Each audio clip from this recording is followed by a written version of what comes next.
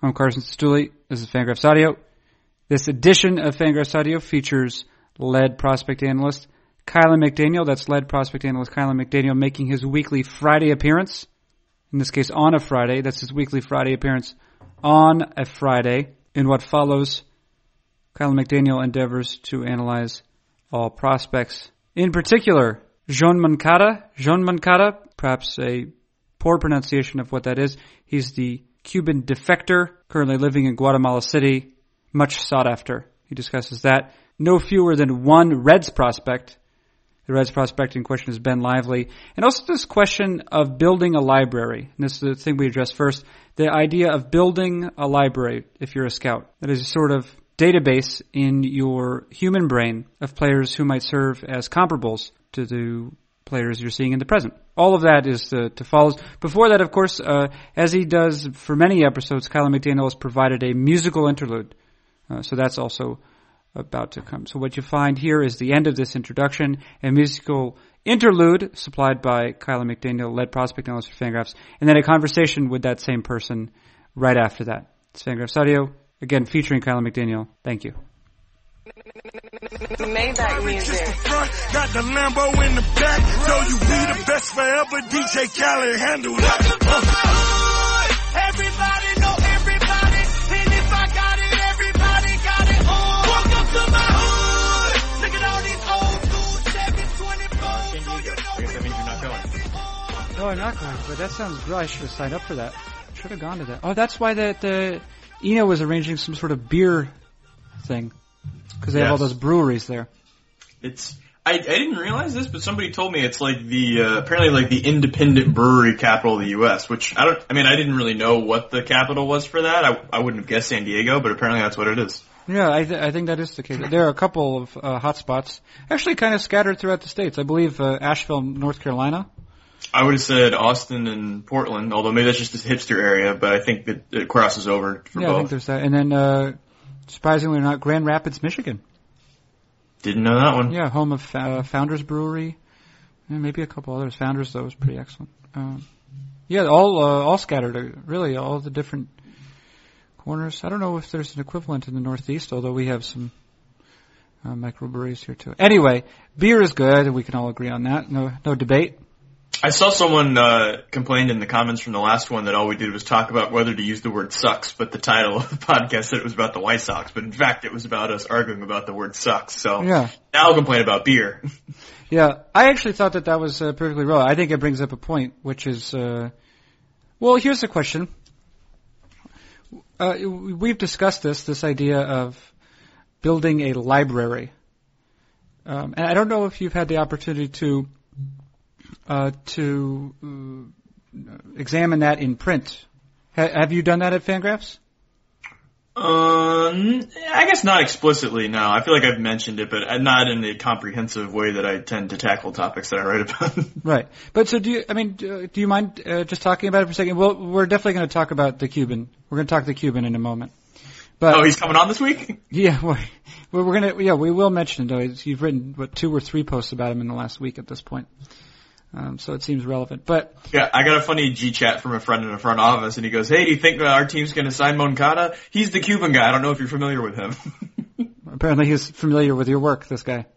He likes to make fun of me, this guy. Oh, I see. He's making, yeah. Let me say this. So will you just briefly maybe define what you mean by library and why it's important? Yeah, all right, so here's actually good. It was more good timing on your part because I had a conversation with we'll say a important scouting executive that narrows it down to about 70 people, and I was telling him that I found with the mostly college or just out of college guys that write for us on the prospect end and other people that don't write for us that sort of fit that description, I found it's pretty easy within anywhere from 2 to 5 years, depending on how many games you're seeing and how quickly you can pick things up, to be able to watch a pitcher and say like, oh, that's a 55 curveball. And the best scout in the world could sit next to you and be like, yes, I would also say it's a 55. And to be able to do that like 80 or 90% of the time. And the 10% you disagree on would usually just be by, one tick. Like it wouldn't be a huge disagreement. I feel like getting that, and then also, I guess, some of the stuff that I taught you about how to do like raw power, and then once you get the feel for the stopwatch, you have a scale sitting right there in front of you. Like, if you say the 5 hitting tools and then the, 3 or 4 pitches and command, there's like 10 main tools. Just using sort of stats and context clues and scales that are already in front of you and stuff you can pick up after watching, a couple hundred games, you can get pretty close to writing about the same, or writing the same numbers a very experienced scout would put on a report. And the scout agreed with me, and I said, I feel like the difference is, like when I went to go watch the July 2 kids for next year, so they're 15, sometimes 16-year-olds. I hadn't seen any of them before. The couple I had seen just sort of like take batting practice. I had nothing of note though. Didn't know who the good players were, didn't know anything, and just sat there and watched them for 3 days. And then at the end I was like, this guy's gonna get $2 million. So I look at Scott and I go, $2 million? He goes, yeah, somewhere from 1 to 3. Yeah, that's about right. And that's the thing that the guy in the second or third year, he has trouble doing that. Mm-hmm. And part of it is because when you have no context, it's just raw scouting, and you have to know, when you saw a guy do this, well, he's 15, so you can ignore that when he's 15. If he's 23 in AA, you can't ignore that thing that he does at the plate. Also, hitting is harder to judge than pitching, because a lot of it, as I've explained many times on here, is, that swing looks like a big leaguer, or you can just tell there's something that's not quite there, and it'll take you a few BP swings to point out what it is. Whereas if you have some guy that's really good at GIFs and breaking down video and stuff, may not know that's average bat speed as opposed to 55 or 60 bat speed. He just knows like, that's pretty good, and he's making contact, but he doesn't have any stats to look at, so it's a little more difficult. Mm-hmm. So anyway, I'm now talking more than I did when I was talking to this guy, but the idea is you can get to up and running to hireable by a team within as little as 2 years, sometimes more, as many as 4 or 5 years. But the difference between that 30-year experienced guy and that 3 or 4 year guy is all of the details around that. Being able to look at a Tyler Danish with a crazy arm action and decide he's good enough, and knowing what the outlier looks like, being able to do it with no context and no stats, being able to go watch a guy in 1 day and get the same report you get after 5 days. Like all of that stuff, that's the sort of art of it that takes a lifetime to figure out. And then that's where the library comes in. It's much, much easier for me to do the July 2 thing I was just describing after 3 or 4 days. I basically couldn't do that 5 years ago, even though I would technically grade the tools somewhat similarly. And also doing that specific thing, you need context for just what the July 2 market sort of values in general, and what 15-year-olds, when you're actually putting a number on them and signing them, what the things you actually look for, as opposed to an area scout may watch a 15-year-old high school sophomore and be like, oh yeah, that's good, and just put them on a list and not think about them again. In the international world, you have to be making multi-million-dollar decisions about that stuff, so you look at it a little more closely and have sort of different stuff that you look for. So yeah, that's where library comes in. All the advanced stuff that makes the difference between an entry level scout and his boss's boss's boss, it's basically all library. Right, and yeah, and that's an interesting idea. I mean, it would seem to be. I don't want to invoke Malcolm Gladwell, but I am doing it. But this idea spirit going to appear right in front of us. The idea of 10,000 hours. Right. I remember when that book came out, a lot of guys talked about that concept, that it made sense to them, because I've now been sort of in baseball in a professional capacity for about 10 years, but I've only been scouting for anywhere from 4 to 6, depending on what you want to count as full-time scouting. Mm-hmm. So some of these things, because you were saying 2 to 5 years, and some of them come after. So do you feel like you're sort of still in that process where you're adding to your library? Yeah, I feel like in the last year or two, I went from competent, can get the numbers to match an experienced guy's report, to I feel like in the last year or two, I've been able to sort of do some of those more advanced things. Well, I'll watch a guy and I don't catch myself being like, it's 355 pitches and you can kind of command it, so that means he goes in the second round. Like, I find myself like, all right, he's got all that, but let's watch, how he spots it and like how he responds when a home run gets hit. His next 5 pitches is like high school kid. Is he locating them all? Does it seem like he's mentally tough? The mechanics aren't great, or he doesn't look immediately like a shortstop, but hold on, the 30th best shortstop, is he, defensively, that's still a shortstop. Is he as good as that guy? Like, you can, another thing I said to this scout when we were talking a few days ago was a lot of like when you go to a showcase to go see, you know, your first look at the high school guys for the next year's draft the summer before, a lot of times you'll see a guy go play shortstop and, you know, he's like an average, maybe 55 runner. He has enough arm to play the left side of the infield, but it's like good actions. It's fine. But almost every scout will be like, oh yeah, he's not a shortstop, not in the big leagues. Like he'll leave him at short, but then he'll move. And what they're saying is, in their mind, shortstop means super flashy, super loose, super athletic. Like they're imagining Ray Ordonez in their head, but that guy's like a plus defender. It's like a, you know, 65 or 70 as the tool. There's plenty of guys that are 55s that are fringe to average defenders that play shortstop in the big leagues. And some of them, like Johnny Peralta, are actually better. They look fringy, but it turns out they're actually better than that. And that happens all the time at at sort of the low minors and sort of amateur levels. And that's one of those things where you like I said, that first few years you can get the thing where you watch him play shortstop and you're like, oh, that's not super flashy, so that's, you know, second base or third base. But the more advanced guy will come in and be like, look at a little closer. Like he's always on the right spot. He's always going in the right direction. Seems to get really good reads. Like he's got, a lot of guys talk about the internal clock. Like he kind of knows how to time everything. A lot of that stuff starts entering your discussion about players more so than, oh, it's 555s across the board, so he's a first rounder. It's like, I mean, maybe, but not always. Well, one player, if we're going to apply this maybe, and I don't want to put you on the spot, but you did recently write about the Cincinnati Reds. And one player who's, I think probably an interesting case study in terms of that area between, what his numbers and his projections look like, and also, but also what we might look like. Like you're saying, when you're watching a guy and trying to imagine what that means at the major league level, as opposed to even just, you know, providing like a generic, or producing a generic major league equivalent for his minor league numbers.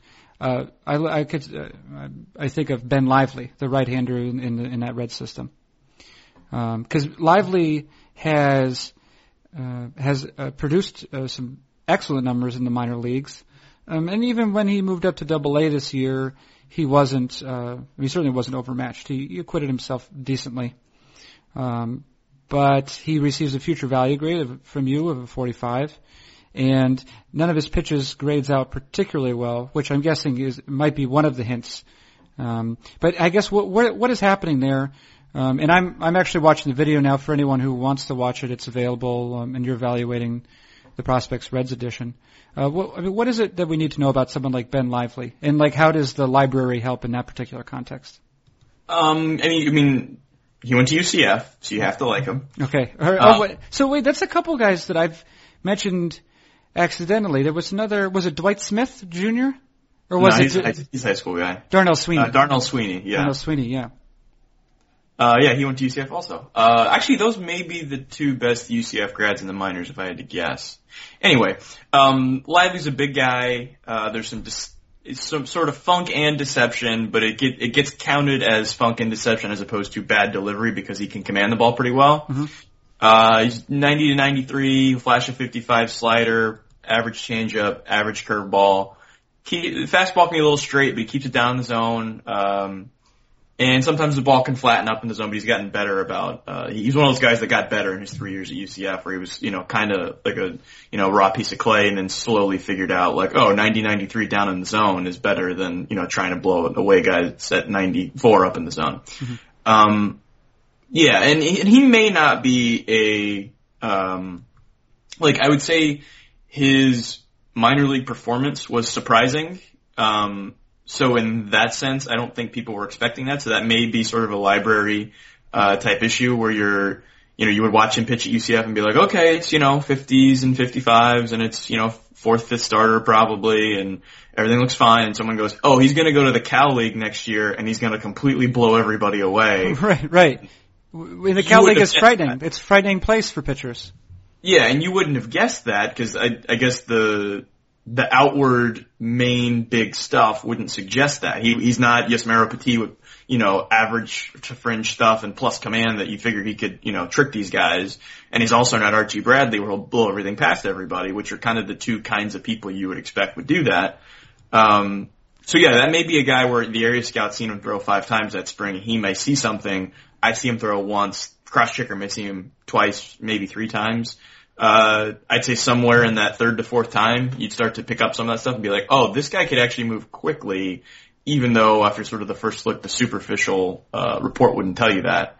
But at this point, still, he hasn't mowed down AA and AAA yet, so people are still looking at it and saying, it's no plus pitches, it's 4th or 5th starter still, it just may get there quicker than you would expect. It feels, some people thought it might be fringy below average command, turns out it's more average, solid average command.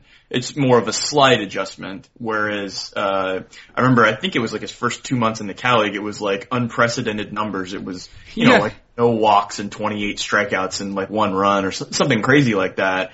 And of course people on Twitter see that and they're like, oh, he went in the 3rd or 4th round, he has some stuff, he's big. This report said he hit 95. Oh, he's a huge prospect now. And it was like, sometimes it's true when that happens that something changed. It turns out nothing really changed. We just may not have adjusted for everything appropriately in the short term, but long term I don't think the adjustment or the projection has necessarily changed. But if he does what he did in the Cal League at AA and AAA, then maybe it will. Okay, yeah. People say he's an above average command guy. Maybe he could, be one of those guys, like you see the lefty with some feel and you're like, oh, he's like Tom Glavine. Now Tom Glavine's, like 80 command. This guy, I'm not saying he's going to be 80 command, but 1 out of 100 of these guys ends up being, or 200 or whatever it is, ends up being the 80 command guy where everything plays way up and he, has 4th starter stuff that plays as a 1.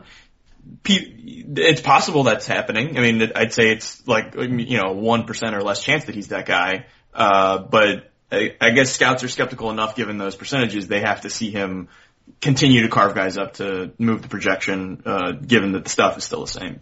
Now, in terms of projecting command or evaluating command, I know that I think from talking with you and maybe some other guys, it seems as though the quality of the mechanics is part of it. There's effort in the delivery. It's harder for that pitcher to command his pitches. You've mentioned, I know, head knocking? Head whack. Head whack, yes, head whack. There's head violence, there's head whack. There's a couple different degrees of head stuff, but head whack is the most common usage. Right, and I remember you had shown me originally, this goes back to one of our first first discussions along these lines, Lance McCullers whacking his head. Mm-hmm. Not into a door, but in the air. No, right, yeah, as he was pitching. And those are things to look for. But are there some elements of command where you're just never going to get it from one look? Because maybe like a batter's plate discipline, it's just something you need to watch a bunch of reps to really see that reveal itself? I should first note when you said never going to get it, I could only think of that Salt and Pepper song. Yeah, right. Wait, might be in vogue, huh? Maybe you're right. You can Google that while I'm talking. Okay, yeah, please go. Yeah, so command's another one of those things. It's confirmed it's in vogue. Wow, I'm so embarrassed. All right, go ahead. Wait, what was the name of the DJ for Salt and Pepper? She had a funny name. Well, there was Salt and Pepper and then, didn't they all die? DJ Spinderella. I just got. Yeah, all right. I knew it was all right, stupid. stop. We're good. Yeah, sorry. Okay. So you're never gonna get it. Yeah, so command, I guess like all these tools we found, has sort of some elements to it. So obviously you look at the arm action as the first thing. If there's length to the arm action, that means there is like a higher margin for error for repeating it. And typically, ideally, the sort of athletic loose guy has a more compact, smooth, fluid, repeatable arm action. And the less athletic guy, think Matt Albers, is the longer arm actions tend to go over there. And so you're hoping you get a bigger, stronger, athletic guy, loose, repeatable arm with sort of a smaller circle. Obviously the arm tends to move faster and the ball tends to go harder if it's moving the same distance in a smaller amount of time. So if you can make the circle smaller, it's traveling that same distance from your hand to the loaded position, but it's doing it quicker, which is sort of the math of, I remember, way back in the day, one of the first GIF guys on the internet, Carlos Gomez, who's now a scouting director, was writing about Matt Cain, about how quickly he goes from ball in the glove to ball out of his hand, and that actually, speeds up his fastball, likely, because the arm is moving so fast just because of the way he sinks everything. Maybe even faster than if he's just sort of playing catch compared to other pitchers. Anyway, so that's a big part of it. So if a guy's got a really long Matt Albers arm action, almost none of those guys are, 1, 2, or 3 starters, which I'd say Ubaldo Jimenez might be the best example of a bad arm action guy that had good enough command, but he also was an enormous stuff guy when he was in his sort of heyday. So you have that. You'd like to have the body and the command all line up. You obviously want to have a low effort delivery that's repeatable. And then there's sort of that intangible thing like there is with all of these tools where some guys tick all those boxes and still just don't know where the ball's going. Like they just don't have feel, sort of for the arm slot. I remember I've talked about with like Vogelbach, it's like, or DJ Peterson, some of these sort of fat first baseman type guys. They aren't necessarily football athletes, like size, speed, strength guys as a combination. They could maybe only play one position in the NFL, if that. But in the batter's box, they are loose and athletic, and they have quick hands, and they're, strong in sort of their forearms. Like there's like a short area of baseball quickness, and baseball athleticism. And so you'd like your pitcher to, some of them are big and strong and, look good in uniform and all that kind of thing, have the right arm action, but they don't have that sort of short area baseball quickness and athleticism. And so repeating the little movements, over and over, like their arm slot and all that sort of thing can be a problem. And then that's usually what, like the thing you can't see until you slow the delivery down and notice the slot's different, or he'll kind of fly open a little bit. It's just sort of having feel for your body and body control. That's kind of the last intangible thing. But typically if they have everything, they're probably going to have that too, much like when we're talking about bat speed and looseness and all that. If you look like Byron Buxton, you swing like Byron Buxton, you have 80 bat speed and all that sort of stuff, you're probably going to have bat control too. So it's unusual to have everything and then not have that. There's a high correlation between those skills, we think.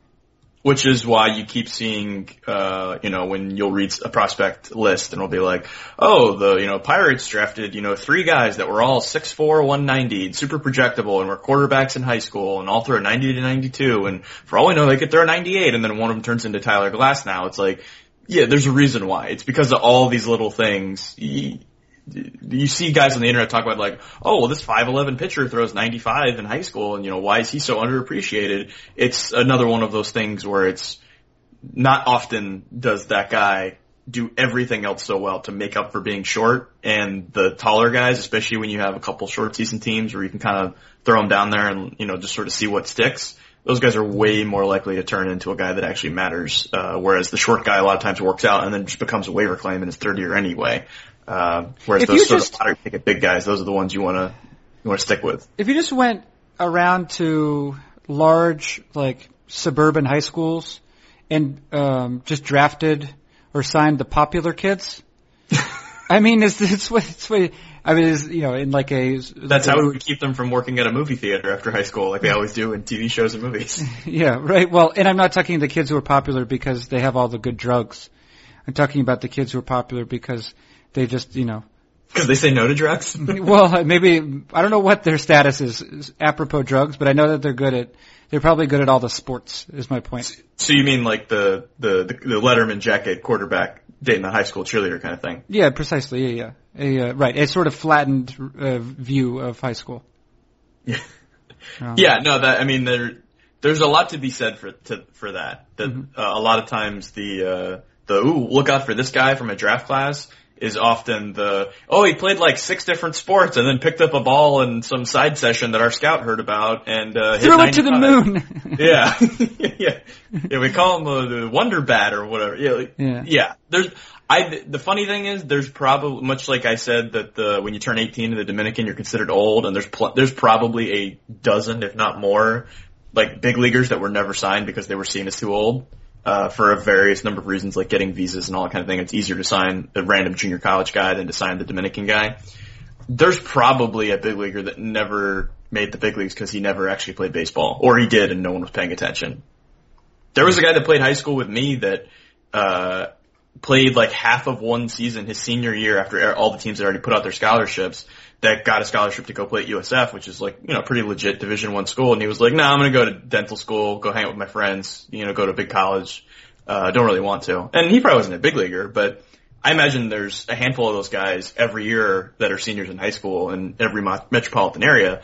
Guarantee a few of them are big leaguers. And obviously, I know Bill Simmons always talks about how Allen Iverson would have been a superstar in any sport he wanted to play. And people talk about with soccer, which one of our athletes would be good at soccer, and what if the whole country played one sport? Would we be as unstoppable as, look at Germany's, like, or Brazil, like, we have sort of more infrastructure and more athletes than they do. What if we played just one sport? Would we be able to crush them in that sport, or do we like having, 5 or 6 or 8 sports that we play? So, yeah, that was a long answer. No, it's relevant though. All right, let's talk about another foreign country, not Germany, not Brazil, Cuba.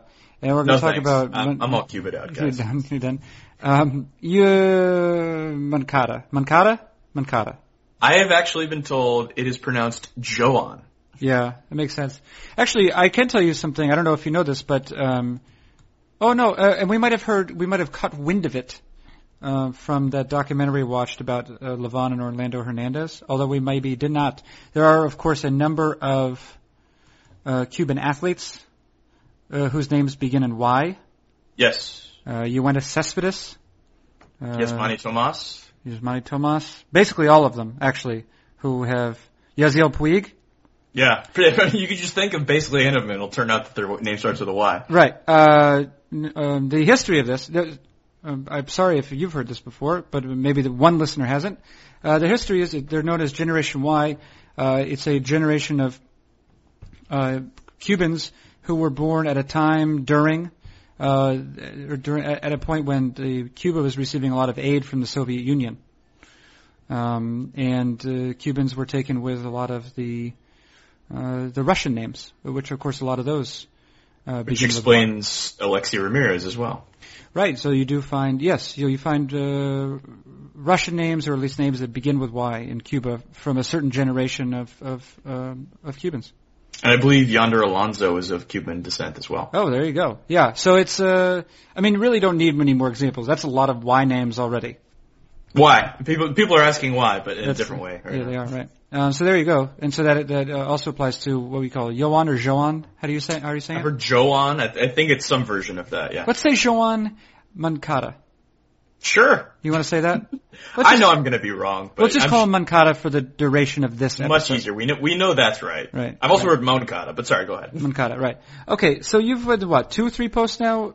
At least 2 posts directly. 3. There was one when he was missing, but it was on a couple topics. The second one was he had just had the workout, and then I just had one that was about him, but about half of it was about the rules regarding his bonus and whatnot, which have become a point a lot of people were asking about, sort of like, oh yeah, where does that money go? And no one really knew the answer. I was like, somebody should know this answer, and it turned out the results will shock you. Yeah, the results shocked this podcast host.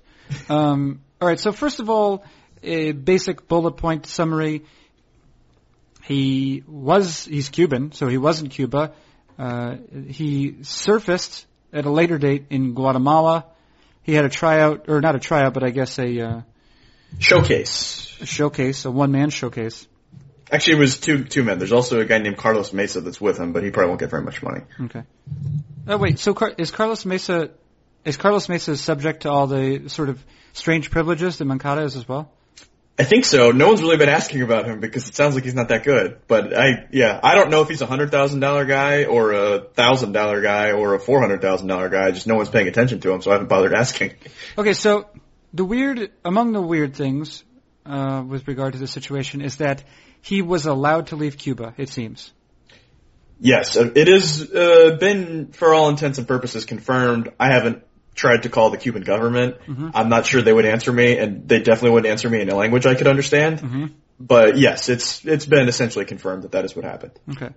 That's curious. I mean, is there any precedent? Because I know the one thing I liked about your conversation of, was it OFAC? OFAC, yeah. OFAC right. is the oil people. Right, OFAC. The OFAC, they essentially, that's the government agency which clears, which gives visas? Yeah, it's the Office of Foreign Asset Control. So it's when someone's going from sort of not being allowed in to being allowed in, they sort of make sure everything's in order. Right. And there are political motivations sometimes, or all of the time, but sometimes they're more... Also, it's technically run... It's run by the government, which is also what the DMV is run by. So, and some stories I've heard from people that have had to deal with them is that there are a stunning amount of similarities to the DMV. Is it possible that if you are a high-level athlete, and then there are also muddied moneyed people have an interest in you, is it expedited at that point? I mean, does it seem to be an indication there it is? I don't think it necessarily is. That's one of those things that agents use to recruit these players and that teams will use to their advantage if they have an in with, they went to high school with a senator or something like that. If somebody rattles, again, imagine this is happening in the DMV and it's, 50 people that are trying to clear 300 people, and you're just kind of going through your day, and then some senator calls calls your boss and is like, this needs to get done now. Stuff like that gets it to speed up, but just because he's going to get a lot of money and he's in the news doesn't mean it's necessarily going to get sped up. It's more a function of, did they happen to, draw the right time when there's not a ton of stuff going on right now? Did they draw a person that's focusing on their case that is particularly diligent? Is the agent being very good about staying on top of them? Because there's many stories of people sending in stuff and then it getting lost and then having to send it in again, but it was the only copy they had, and then you redundantly fax in another copy. Like, it's a lot of that kind of thing. So if the agent's maybe got one person in his employ that just full-time deals with all the paperwork garbage, it's sort of like arbitration. It's not complicated, it's just time-consuming. Right. So, the reason I brought that up, though, was because from the U.S. point of view, there's OFAC, there's a government agency which oversees this. I'm curious, is there any precedent, though, that you know of, and this might be stretching your body of knowledge, which is fine, you could say so, where a Cuban person has just been allowed to leave, and that's it, and also is allowed to return, I guess.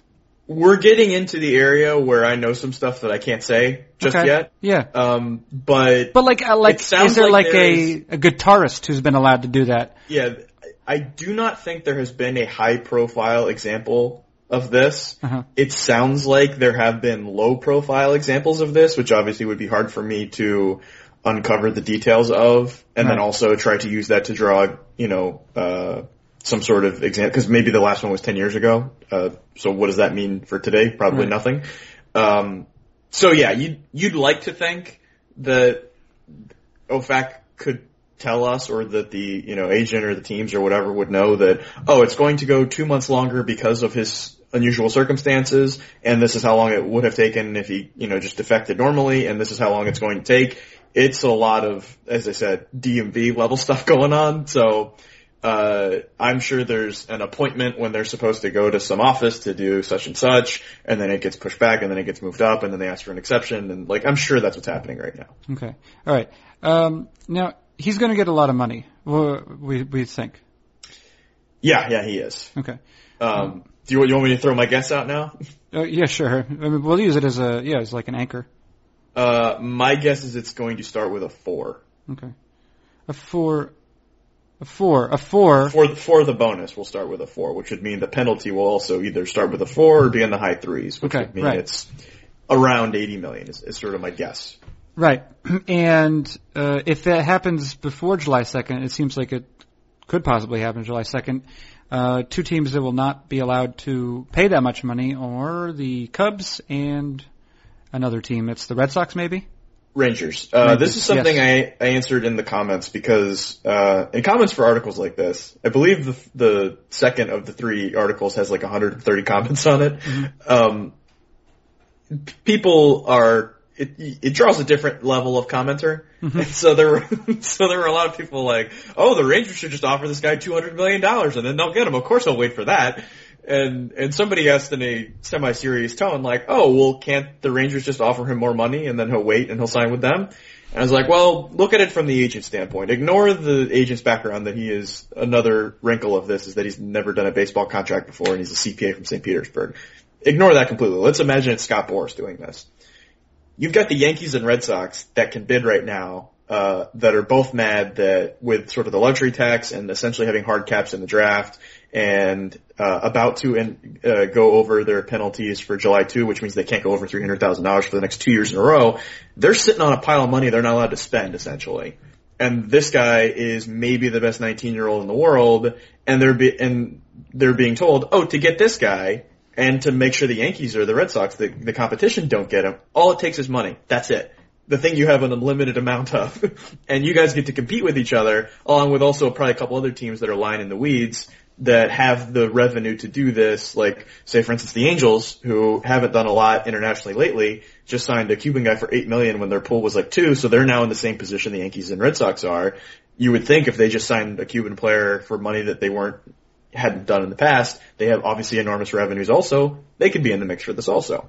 So And there's also been some rumors that the Braves had an unusually big contingent, and I believe I talked about this last week on the podcast, they just basically kicked out the whole Frank Wren experience and brought in the John Sherholtz experience, the cover band, which are the guys that sort of did the aggressive player development and scouting and, sort of laid the groundwork, for that whole dynasty run.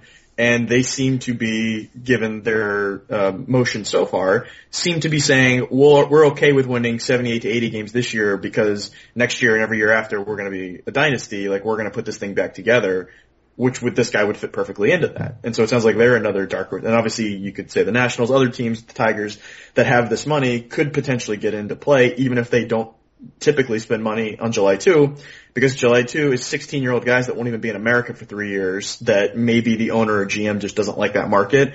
This is a guy that will be in the minors for a year or two max and could be the franchise cornerstone right away, and has like performed in front of all of these international guys and is super physical. Like, this is a different kind of guy, so the July 2 track record doesn't apply anymore. Right, and so the problem with this being a different kind of guy is that there will be, well, it's not necessarily a problem that there's going to be a large tax levied against this bonus.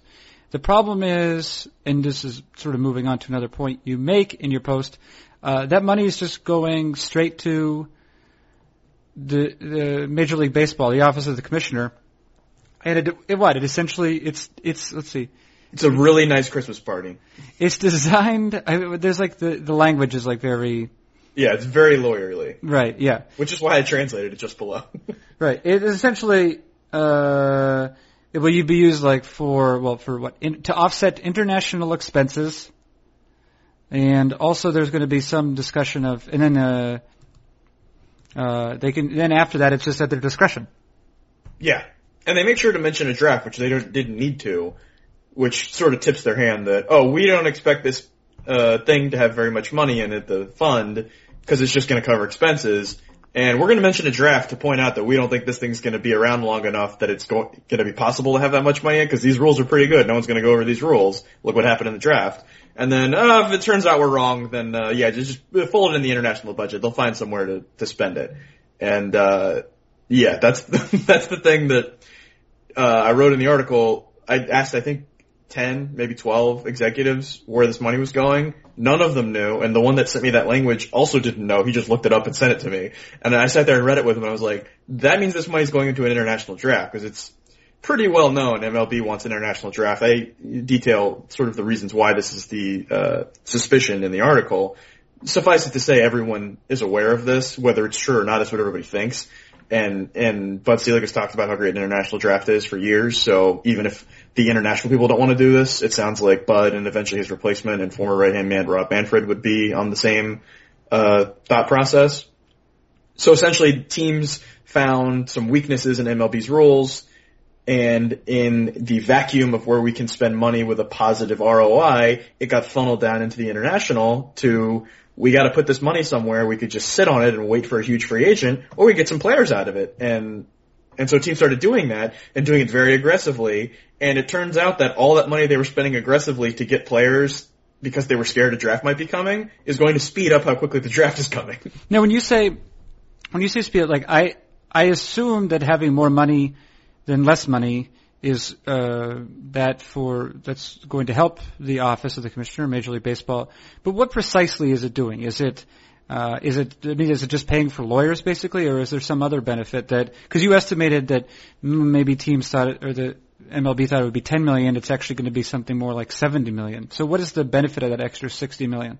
Well, the international draft, the reason it's been talked about for so long and hasn't happened is, one, there's a lot of complications just dealing with third world countries and trying to organize countries that have either don't want to be or haven't been organized for, understandable reasons in the past. You're also trying to take governments, in the case of Cuba and Venezuela, and at least the baseball part of Japan, that don't want MLB to have unfettered access to their players. or don't like the American government, or some combination of both. Also goes for Mexico, which is trying to keep its players from sort of being taken, which is why they typically will the professional teams in Mexico will sign the players when they're like 14 and 15 and 16 so that they can't go to America without going through the team, and then the team keeps like 75% of the bonus. Or maybe not always that high, but at least 50. So there's a lot of complications there of you have to international baseball has been basically based the MLB offices are based in the Dominican. They've done a very good job over the last 3 to 5 years, like organizing the country, getting the paperwork more standardized, making PEDs less of a problem, making age and identity fraud less of a problem, and doing all those things, organizing prospect leagues, showcases, all that sort of stuff. They've done a good job on that.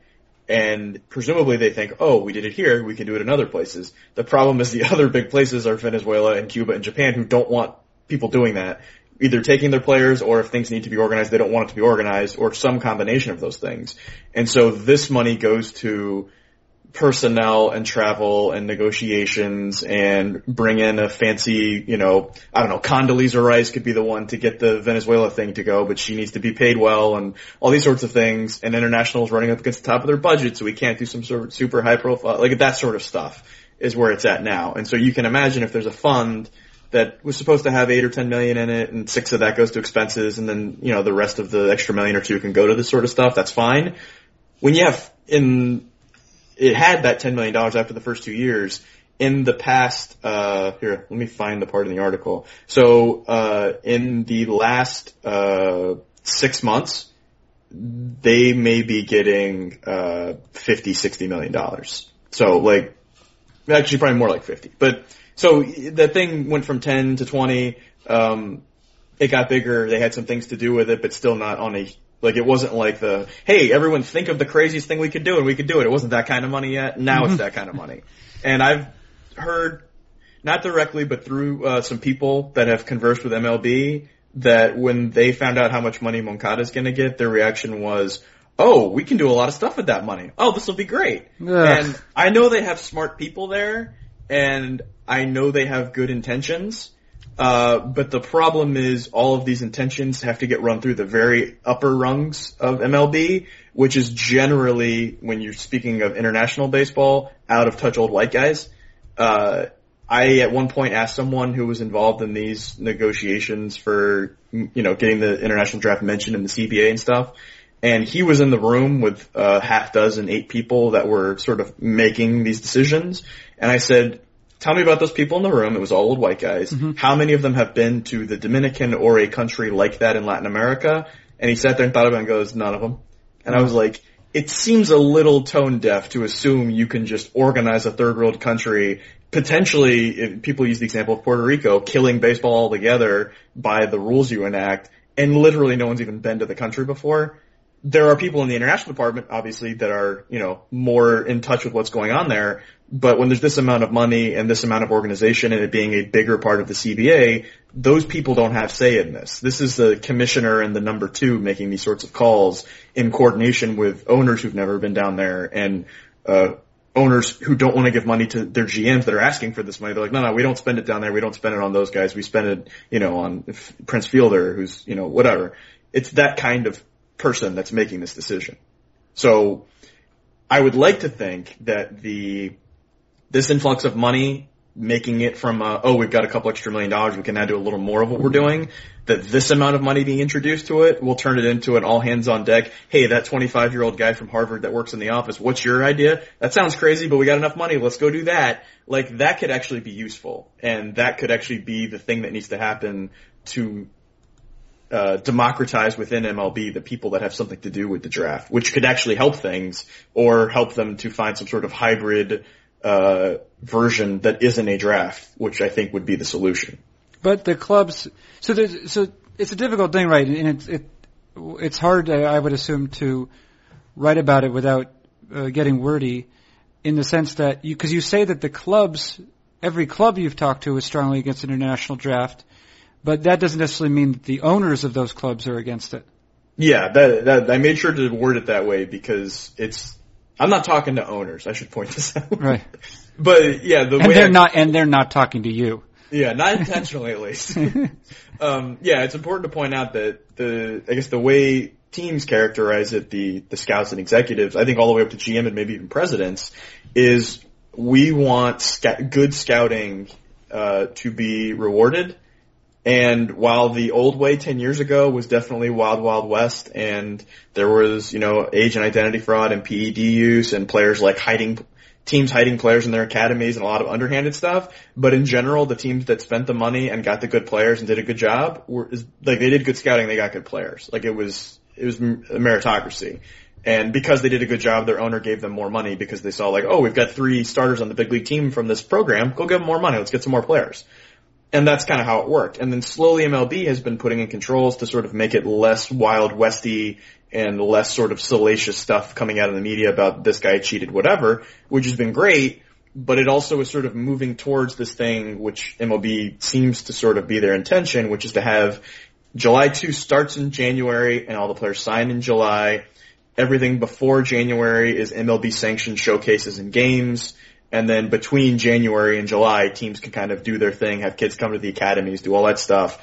And then we don't have early deals done. We don't have all that stuff. Maybe it's a draft, maybe it's not. But there's hard caps on the money that's being spent. Like that's kind of what they're moving toward, which is basically making it to where me going down there twice a year, going to the big showcases, I'd be seeing 60% of what some teams are seeing. That you don't have to go beating the bushes and going all over the country, because for a kid to sign, he has to be registered. And if he's registered, then every team knows about him. And if he's registered and every team knows about him, then he's going to go to these showcases. Like there's no secrets anymore.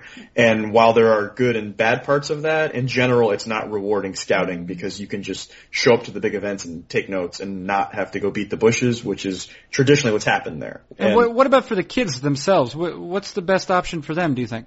Well, when you put hard caps on bonuses, they get less money. And when the top end guys get less money and there's hard caps, then there's less extra money slushing around for that $100,000 kid who probably never gets another payday. Cause you have to get to the big leagues and more accurately get to your 4th year in the big leagues to get paid. Right. So most of these kids are getting, the only money their family may ever get that's above sort of subsistence, whatever. And when you put a hard cap on it, teams want to spend over $100 million, and MLB wants to put a cap on it and make sure it stays at, 70 or something like that. Like, it's a pretty sizable amount. And some of that comes out of the very top end of the market where the very, very top guys will get 10 or 20% less, but those guys always get paid because they're the best players. I think it more gets felt in that middle and lower range where there's not as many $400,000 and $500,000 players. They turn into kids that want 500 because they know that's what their talent warrants, and then they have to settle for 100 or 85 or whatever it is later. Well, settling has at least been a big part of my life. I don't know about you. That's how I got here. Yep, there you are. All right, Kylie, you are a person who has fulfilled his obligations. We did not talk about the Reds that much, unless you count Cuba. We talked about them a little bit. But yeah, they signed Aroldis Chapman and Mauricio Iglesias, so I guess in a way. Yeah, right. Well, I was also pointing to the idea of the communist. The communist. The communist part. But that's fine. Well, I don't know. Maybe we'll talk about Cincinnati next time. Maybe not. We discussed Ben Lively, which I don't think suffices. We need to talk about Jesse Winker probably at some point. And are you going to mention my joke about Jesse Winker's the best big league fit for him? No, I don't remember it. Sorry. I said he should play for the Red Sox because people could talk about no man Winker. Winker. Oh yeah. Winker. How you doing, Winker? Which is from Orlando, so I'm not sure he would be into that. But no, maybe anyone getting their name yelled in a positive fashion should be in favor of it, right? Yeah. Well, maybe when he visits Boston. I mean, if he does make it to the major leagues, as you say, if he makes it to year 4 in the major leagues, he'll have income he can spend. Yeah, Winker fit to get paid. Yeah. All right, you're done though. Yeah, cut me off. All right, you're done. It's been a pleasure, Kylie. Why don't you stick around for 1 second? In the meantime, though, thank you for joining us. Sure. Yeah, that's Kylie McDaniel, the lead prospect analyst for Fangraphs.com. I'm Carson Sestouli. This is Fangraphs Audio.